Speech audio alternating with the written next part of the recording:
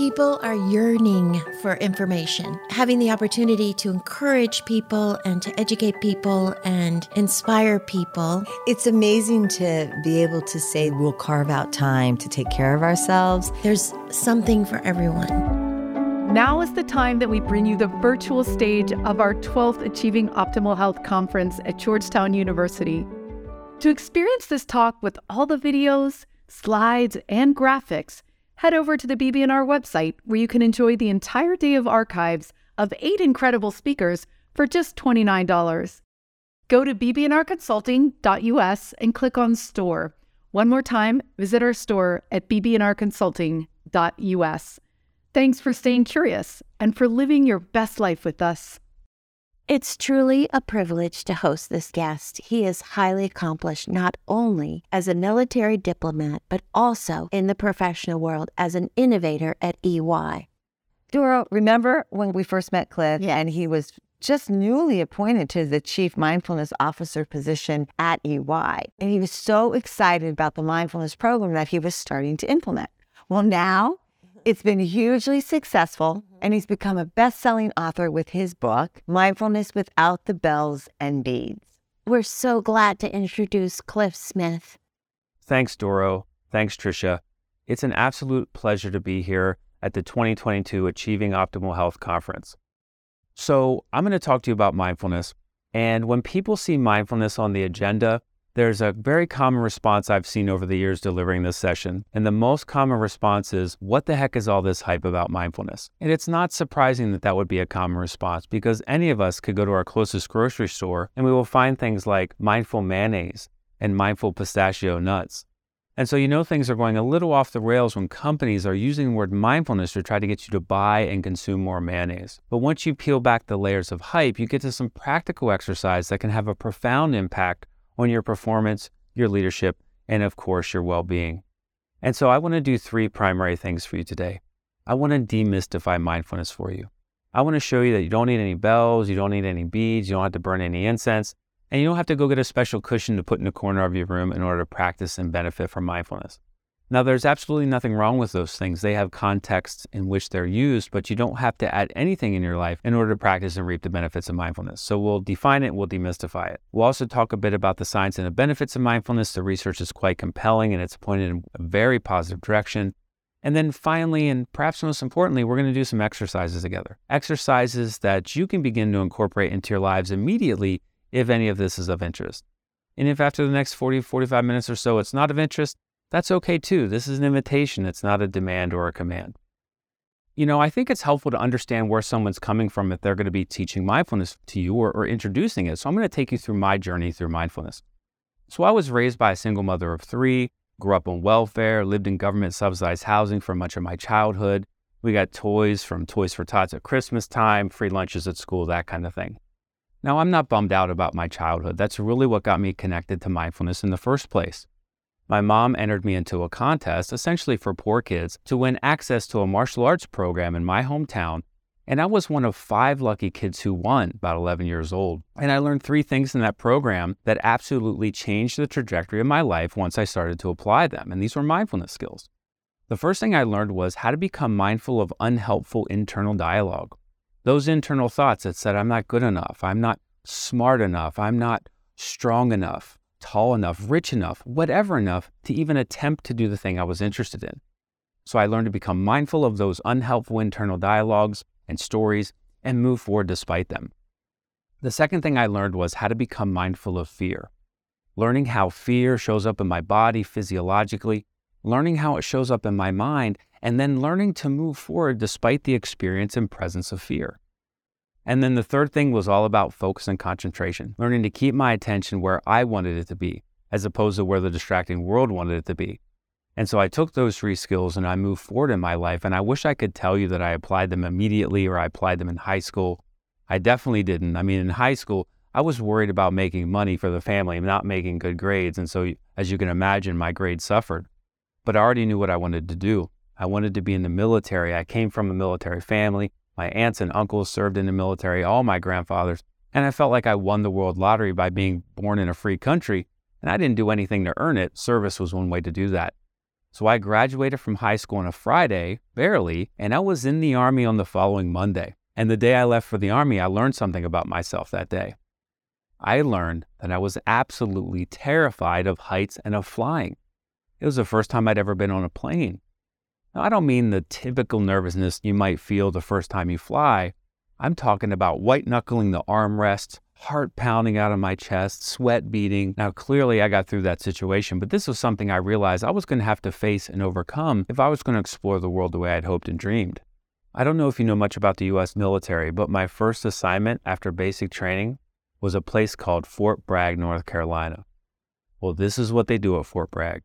They jump out of planes a lot. And so very shortly after joining the military, I had this opportunity to volunteer to go to airborne school and face that fear. And what I learned through that process is when you can feel that level of fear in the body and in the mind, move through it and be okay on the other side, when you can do that consistently, there's really no goal that's out of reach. Now, this is about 3 years into the military, and I had enlisted for 4, and so I have a decision to make. Do I start the process of exiting the military, or do I re-enlist?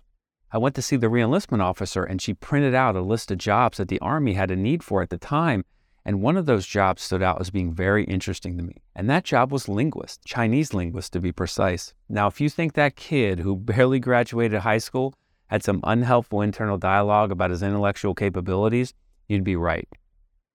The first thought I had when she offered me that opportunity was, hey buddy, don't you remember? You failed high school English, your native language. Do you really think you can learn one of the most difficult languages on the planet? And I did something that day that I now call catch and release. And I talk about this in my book. I caught the fact that I was generating and believing in this unhelpful internal dialogue. And as soon as I caught it, I was temporarily released from the influence it had over me and enabled me to do the thing that I was pretty interested in, which was sign on the dotted line and learn Chinese. So I did that. I went to Monterey, California, where I studied Chinese for 63 weeks straight for 10 hours a day and surprised myself by graduating from that program with honors. And I started to get the sense that, maybe I could go to college. Nobody in my family had been to college.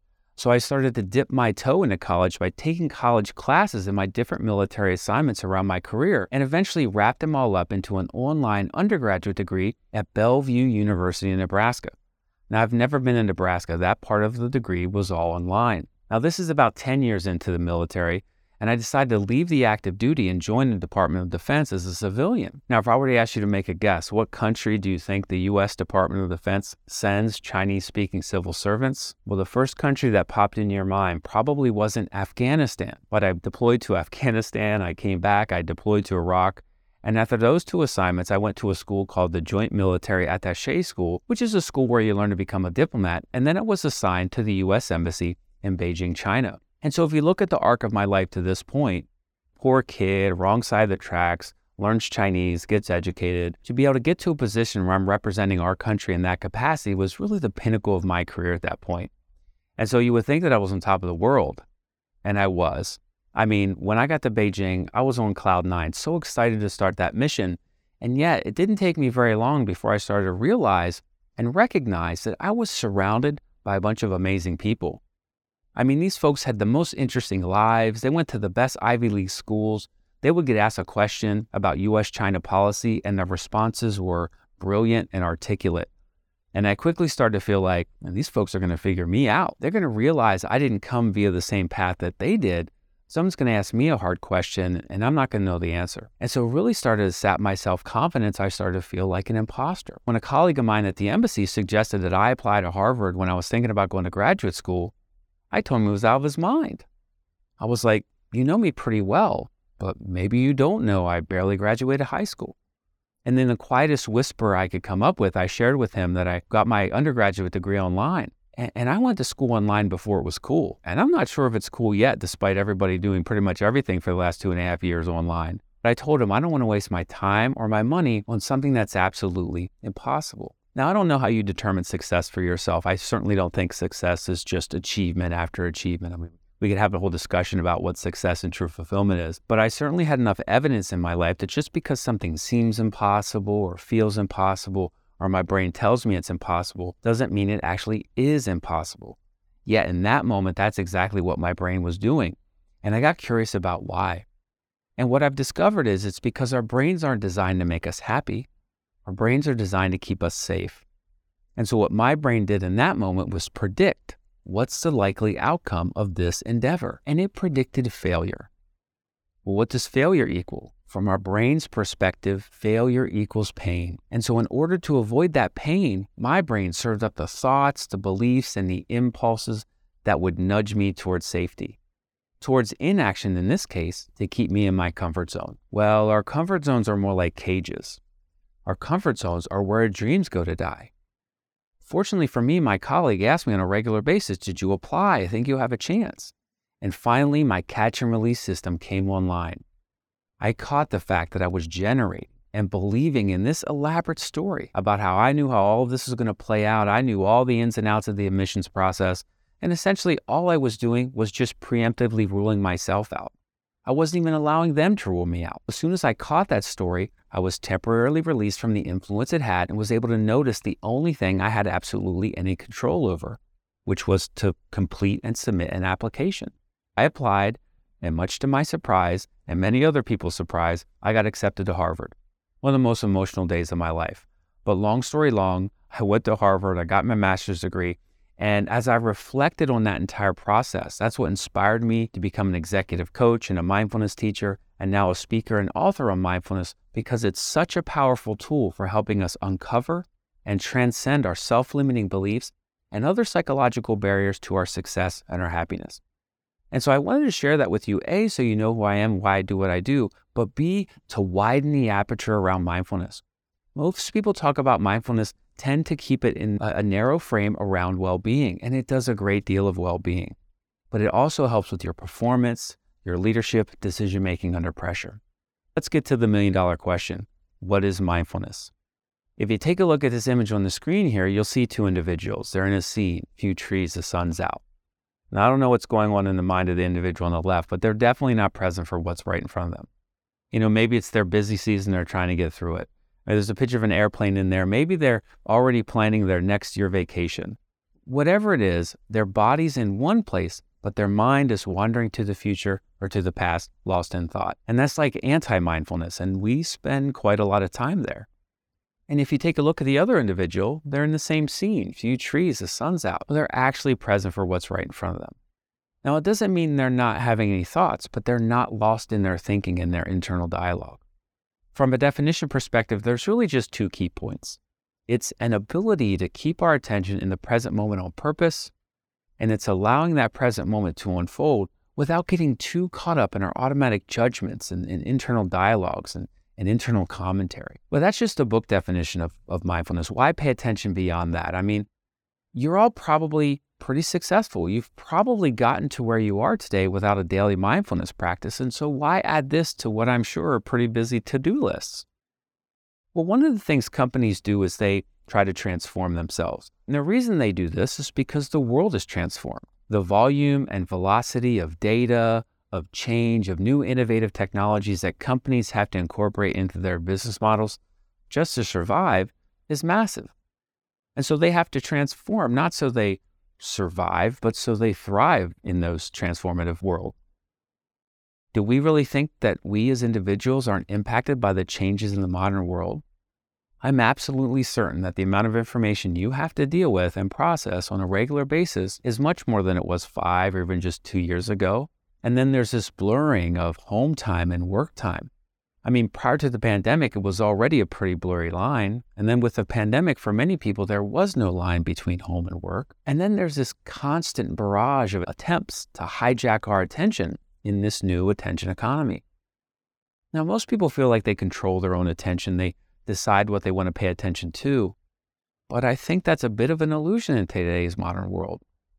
There's probably 1 or 2 applications on your phone that command a huge amount of your attention. And then the company you work for or with and your colleagues and your clients, they command a huge amount of your attention. Maybe you binge watch a show from time to time, that gets some of your attention. And then what's left over gets issued out to your friends and your family and other loved ones. And if we're honest with ourselves, what's the quality of that attention we're giving our friends, family, and loved ones? Is it high quality, true presence with them? Or is it some form of constantly distracted, barely there type of attention? I submit it's probably the latter, and I believe that from a stat that I looked up not too long ago about how many times we touch our phones on a daily basis. And this statistic totally blew my mind. It said that we touch our phones, on average, 2,617 times a day. 2,617. Now, what's surprising about that number, other than the fact that it's so large, is that there's only 24 hours in a day. Hopefully you get to sleep for some of those. And so when you add sleep time into the calculation, now we're looking at a statistic that's telling us we're touching our phones on the order of 1 to 3 times per minute. That is a massive amount of distraction coming from just one single device in our external world. And it's not just the external world that distracts us. Like, I imagine you've probably driven a car before, have a driver's license. Well, if you've ever had that experience, you've probably also had the experience of driving to a destination and somewhere along that journey sort of waking up, having missed part of it. Or maybe you've had the experience of driving through an intersection and as soon as you get to the other side, frantically looking in the rearview mirror, hoping and praying that the light you just went through was green because you didn't even notice it.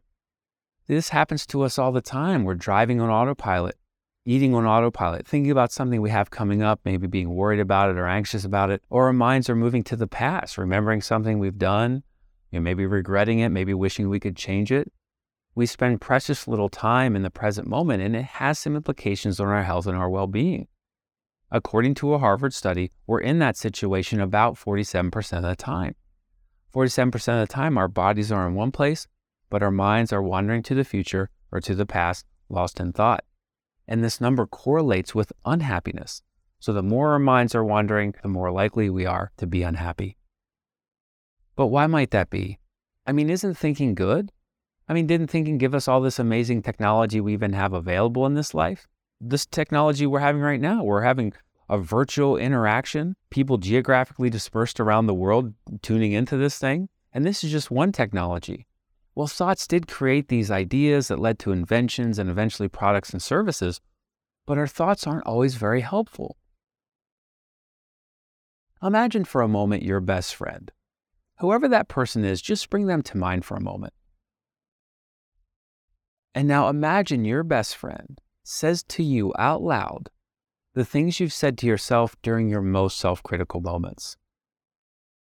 So let's just say you're doing laundry on a Sunday afternoon. You throw the whites into the washing machine, put the soap in, turn it on, you walk away. You come back 35 minutes later, you open the washing machine and you notice that all of your whites are now pink.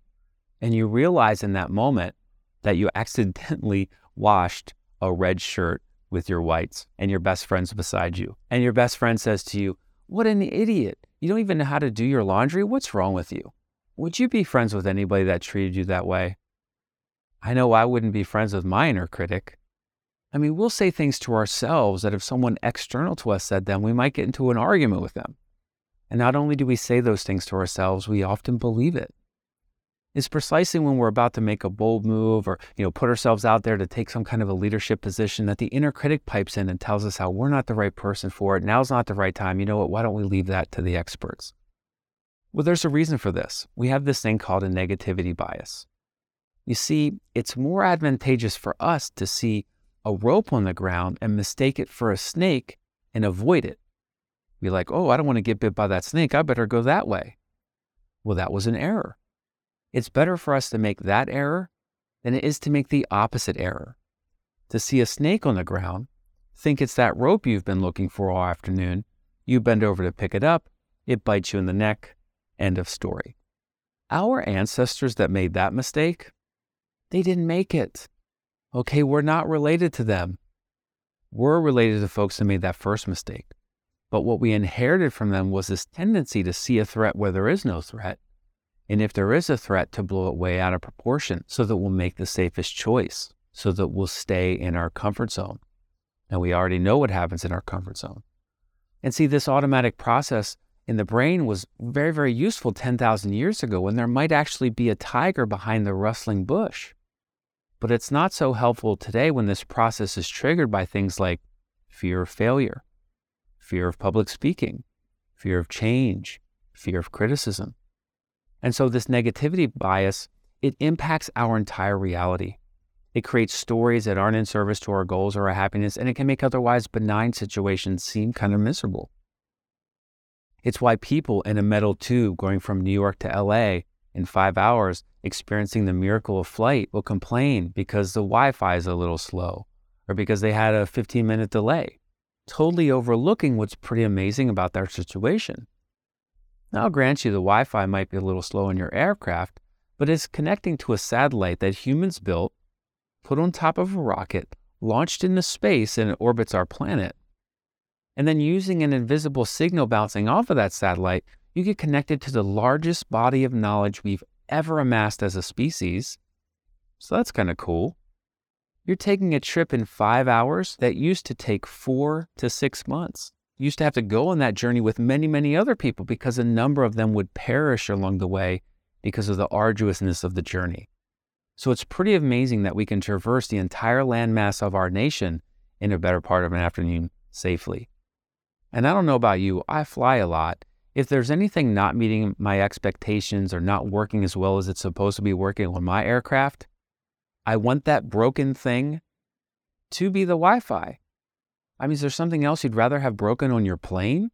The left engine or the tail fin? At least the Wi-Fi is working. And so there's this sort of habit of overlooking what's pretty amazing about our situation and experiences. Now, I don't want you to walk away thinking that mindfulness is about sweeping the negative under the rug, having blinders on to true challenges in one's life, and then only seeing rainbows and butterflies and sprinkles and only having happy thoughts and only feeling joyous feelings. If anybody claiming to be a mindfulness teacher ever tries to teach you that, I'd head the other direction as quickly as possible because they're sending you down a very unhelpful path. But one of the things mindfulness can do for you is it can give you fuller access to the entire range of your experience, as opposed to primarily getting caught up in what's not meeting our expectations. And when you have access to the full range of your experience, not only does your experience of life change, but you have more real-time data with which to draw from in order to make wiser decisions for whatever situation you find yourself in. But we can't keep talking about mindfulness. We have to learn how to cultivate it. Before we do this first exercise, I want to draw a distinction between the terms mindfulness and meditation, because despite these terms being commonly used, there's still a great deal of misunderstanding of them. And so the relationship between mindfulness and meditation is like the relationship between fitness and exercise, right? You go to the gym and exercise, not so that you're fit in the gym. You go to the gym and exercise so that when you're outside the gym, you have a higher baseline level of fitness. Mindfulness and meditation have the same relationship. You do certain formal meditation exercises so that when you're not doing them, you have a higher baseline level of mindfulness. And then the term meditation is like the term exercise. If I told you I exercised yesterday, what do you think I did? You have no idea what I did. Why? Because the term exercise is just an umbrella term for thousands of other activities. And you choose those specific exercises based on the fitness outcomes you want. If you want really strong legs as a fitness outcomes, maybe you choose squats as an exercise. If you want high levels of endurance as a fitness outcome, maybe you choose interval training as an exercise. Mindfulness and meditation have the same relationship. Not every meditation leads to mindfulness as an outcome. I could take you on an elaborate meditation where you're imagining yourself walking along a pristine beach and you can hear the waves crashing and you can see the sun just peeking up over the horizon. And that could be a very powerful meditation to get you into, super relaxed. But that's not a mindfulness meditation. That's not doing anything for your level of mindfulness. It's a guided visualization meditation. Very useful, not mindfulness. I could give you a syllable, a word, a phrase, or even a series of phrases to repeat over and over again out loud or in your head. And these can be some very powerful meditations to get you into some really interesting states of mind, relaxed states, trance-like states, even cultivate empathy and compassion. All very useful things, but those aren't mindfulness meditations. There's two primary types of meditations used in tandem that serve to boost one's level of mindfulness. One's called focused attention. The other one's called open monitoring, or sometimes called open awareness. We only have time to do one today, so we'll do a focused attention meditation. And if you recall from the beginning of the session, I shared with you that you don't have to add anything into your life in order to practice mindfulness. And so we're going to focus on for this meditation are the physical sensations of breathing. And anytime our minds wander away, we're going to notice what our minds got caught in, and we're going to bring our attention to noticing the sensations of breathing again. And when you do that, it's called an awareness of breath meditation. And so we'll do it right now. Wherever you happen to be, I invite you just to sit up a bit more straight in your chairs and allow your feet to be flat on the floor if that's available to you. You can place your hands anywhere that feels comfortable. If you're seated at a desk or a table, you could set your hands there. You could set your hands in your lap if that's comfortable. If you're sitting with a chair that has arms, you can set your arms and hands on the arms of the chair. You do not have to hold your hands in any special way. That's not going to make you a better meditator. And I would invite you to close your eyes if that feels comfortable for you. Otherwise, you can lower your gaze and soften your focus. The whole point behind closing the eyes for this particular exercise is just to eliminate visual distraction. Okay, so we're sitting up a bit more straight, feet flat on the floor, eyes closed perhaps. And as we settle into this exercise, I invite you just to notice any sensations at all that you can perceive where the floor is supporting your feet.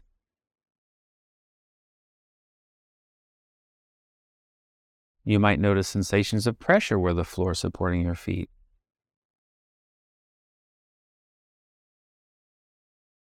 You might notice tingling sensations there.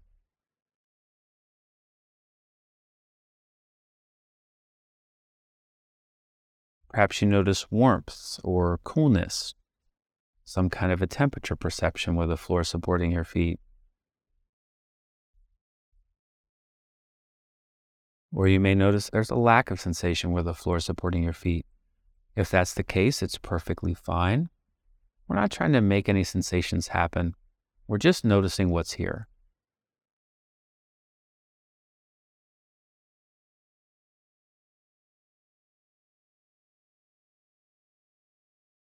And now becoming aware of the fact that you're breathing.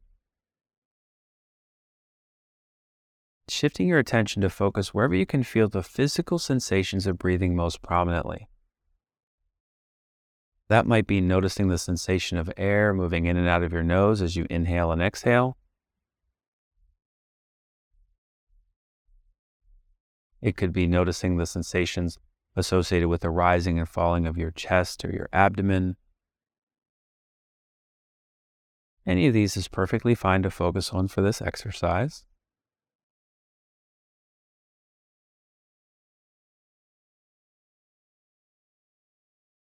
And if you're having any trouble noticing where you feel these sensations most prominently, it's okay to go ahead and take 1 or 2 deeper breaths intentionally.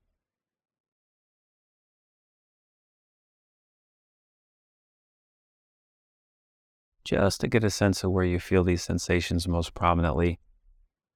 Release the impulse to control or manipulate the breath from this point on. This is not a breathing exercise. It's not yogic breathing or box breathing or 4-7-8 breathing. This is an exercise of attention and awareness. And so we're focusing on the physical sensations of the in-breath for its full duration and the out-breath for its full duration.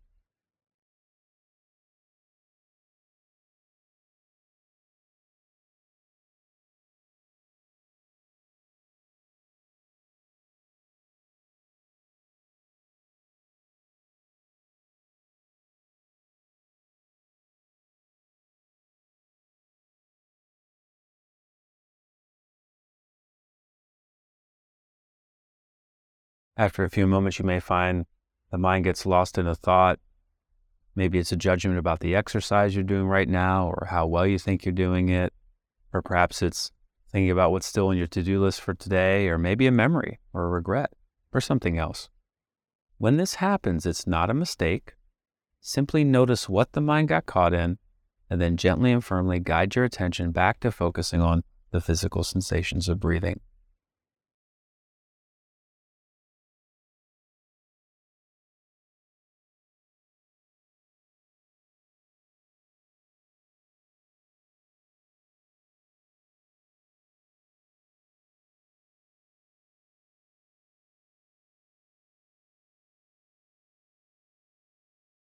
And this mind wandering will happen again and again and again. So if the mind wanders 500, 5,000, or 50,000 times, simply noticing what the mind got caught in and escorting your attention back to the breath each and every time.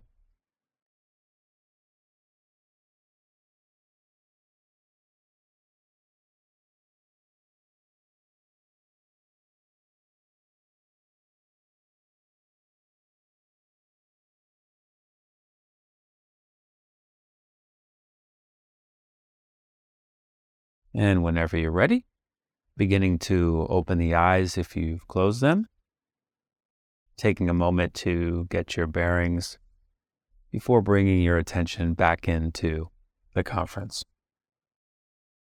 And so, what could that do for us? What could noticing the sensations of breathing do for anyone? Well, here are the results of 8 weeks of mindfulness training that I've tracked through pre and post course surveys. And these are 6 of over 70 things that we typically track. And I mean, like, obviously having more energy would be great. Being able to think more clearly amidst the distracting world, that's probably a key differentiator in navigating the modern world. 14% reduction in rumination. If you ever wondered why the most elite athletes in the world train their brains in this way, that's one of the primary reasons. Could you imagine a Major League Baseball pitcher throws a pitch, batter hits a home run, and that pitcher just gets caught up in rumination for the next 20 or 30 minutes? I can't believe I made such a stupid mistake. Ah, what an idiot. What's wrong with me? And he ruminates like that for the next, 2 or 3 batters. You think he would even be in the major leagues? I doubt it. Not with that level of an untrained mind. Feeling more balance between work life and home life. I mean, how could that happen? How could any of these things happen by noticing the physical sensations of breathing? Well, let's look at what skills you're building when you do a basic awareness of breath practice. So once we got settled in, I invited you to notice the sensations of air coming in and out of your nose. Now, maybe you noticed that the air coming in your nose was cooler in temperature than the air as it exited your nose. Now, that's a subtle sensation you might have noticed. And if you didn't notice it, that's perfectly fine.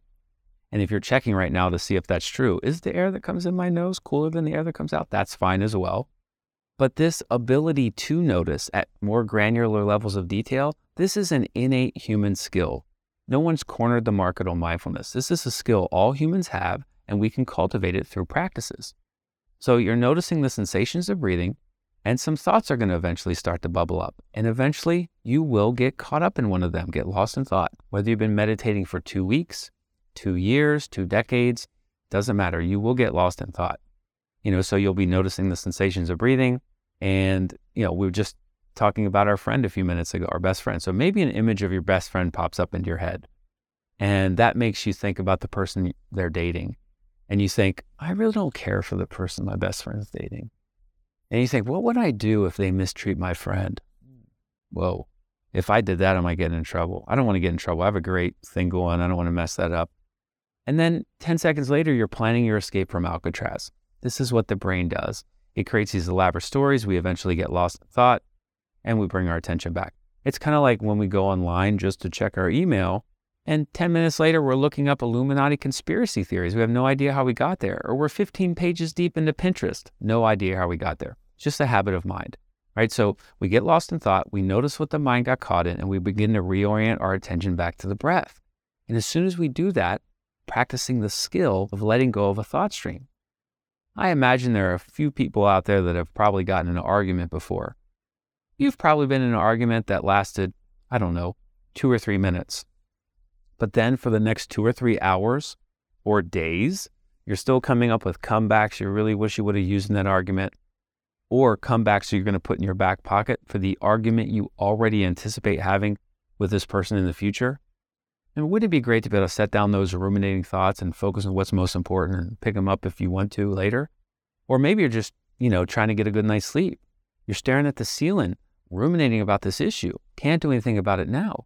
Wouldn't it be great to set down those ruminating thoughts, get a good night's sleep, and then pick them up in the morning when you can do something about it if you want to? That's a skill you're cultivating every time you do this exercise. And then every time you notice what the mind got caught in, and this is an important caveat, through consistent practice over time, you'll begin to become much more aware of your own habits of mind and patterns of thinking. You see, we all have these neural pathways in our brains that are like well-worn ruts in a road. causing us to think many of the same thoughts we had yesterday and the day before that and the day before that, particularly self-referential thoughts, the thoughts and beliefs we have about ourselves. But many of these thoughts are hovering below the level of our conscious awareness, and yet they have a huge impact on our behavior and the things we think are available to us in this life. And so through this process, we begin to become more aware of these habits and patterns. And it's not until you become aware of something that you can do anything about it. And then every time you return your attention back to the breath and keep it there, you're enhancing your skill of focus, of concentration, being able to keep your attention where you want it to be, not where social media wants it to be or traditional media or where marketers want your attention to be, but where you want your attention to be. And so this whole cycle, it's like doing a pull-up or a push-up for your brain. And so if you don't like the term mindfulness or meditation, if you think those terms are too soft or too hippy-dippy or too new agey for you, you can just discard them. They're merely labels. You can call it attention training. You can call it mental conditioning like they do in professional sports and elite military units. You're just training your mind in a different way. And so that first exercise I went over with you was a formal mindfulness meditation. Set aside specific time each day to do it. This next exercise is an informal practice. You can use it really anytime. It's called the stop practice, and I modified it a little bit from the original by Elisha Goldstein. Now, you can use this exercise between meetings, right? If you have back-to-back meetings like I do, you have 60 seconds. You can use it to reset and recenter. You can use it in the middle of a conversation if things are getting a little heated and you want to respond thoughtfully as opposed to reacting automatically. So it's an acronym. S stands for stop. You just stop for a moment. Give yourself time to do the exercise. T stands for take a breath. And notice the sensations of breathing just like we did in that earlier exercise. And if you have time, you can notice 2 breaths or 3. And then O stands for observe. Observe something in your external environment, right? Maybe you notice your coffee cup, the shape, color of it, right? Just engage with something externally. And then observe your internal weather pattern, right? What thoughts are here? What emotions? Not trying to suppress them or push them away, but just observing the fact that they're here. And then P stands for pose and proceed. Pose the question to yourself, what's important now? And then use what comes up in response to that question to help inform how you proceed so that you can proceed with intention. So you can respond thoughtfully as opposed to reacting automatically. And so one place I use this is between home time and work time because I'm working from home. And there's not a bright line between my home time and where I work time. And so when I'm about to make that transition, I stop, take a breath, observe, pose the question, what's important now? And for me in that moment, what often comes up is, I want to be as present as possible for my wife and son. And then I move into that part of my day. Now, does that mean when I'm in that part of my day, I never have to take a client phone call or do some kind of a client work? Of course it doesn't mean that. I live and work in the real world and I have to do that from time to time, sometimes a lot. But if I don't practice these exercises and build this foundation, I'm much more likely to be reaching for my phone, whether it's beeping or buzzing or not, or thinking about work when I'm not doing it. And my son may want to come up to me at the end of his day and tell me a story. And it may be the only story he wants to tell me all day. But I could be so into my phone or into thinking about work that he turns around in the middle of that story and walks away. And I might not even register that that interaction even happened. It's certainly going to register in his young mind. That's not an experience I'm keen to give him or my wife. And so how can mindfulness help with something like work-life balance? I may only have 2 or 3 hours a night with my family. It could be 2 to 3 hours of constantly distracted, barely there type of presence. Or it could be 2 to 3 hours of true presence, where I'm there in body and in mind, truly engaging with them. Doing these exercises isn't just going to change my score on some pre- and post-course survey, and it's not just going to change my experience of those 2 or 3 hours. It's actually going to change their experience of those same 2 to 3 hours. And that's the power of something like mindfulness. It doesn't just impact the practitioner, it impacts everyone around you. And so whether you're a partner or a spouse or a parent or a colleague to someone, your mindfulness practice not only impacts you, it impacts everyone around you. When we first started, I shared with you my personal journey. Well, you all are on an unknown but promising journey as well. And it's going to be full of successes and accolades and love. and it's going to have its fair share of setbacks, failure, and heartache. I would encourage you to be present for them all.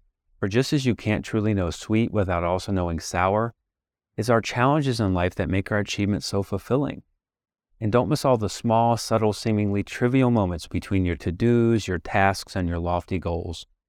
Those goals and tasks are important, to be sure, just like the finale is a very important part of the symphony. But the point just isn't just to get to the end of the symphony as fast as possible.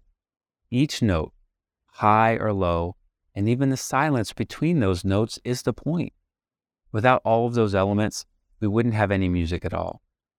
It's kind of like dancing. The point of dancing isn't to get from one spot on the dance floor over to a different spot on the dance floor. The point is in the dancing itself. So enjoy your journey. It's not going to look like your plan or your expectations, but that's okay.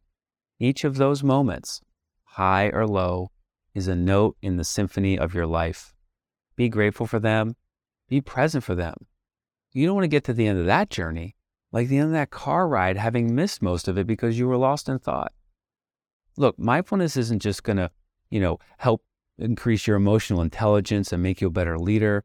It's not just going to help you navigate the inevitable ups and downs of life with a bit more resilience and a bit less stress.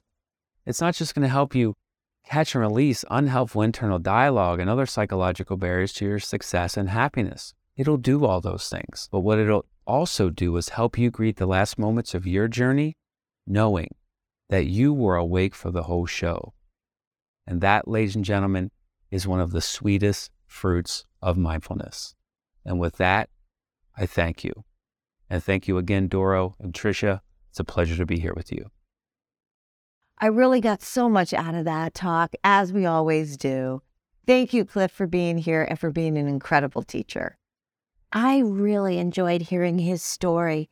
Comfort zones are where dreams go to die. That is pretty insightful.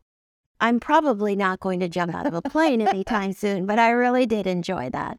Thank you for joining us on Health Gig. We loved having you with us. We hope you'll tune in again next week. In the meantime, be sure to like and subscribe to this podcast and follow us on healthgigpod.com. I'm Tricia. And I'm Doro. Be well. To experience this talk with all the videos, slides, and graphics, visit our store at bbnrconsulting.us. Thanks for staying curious and for living your best life with us.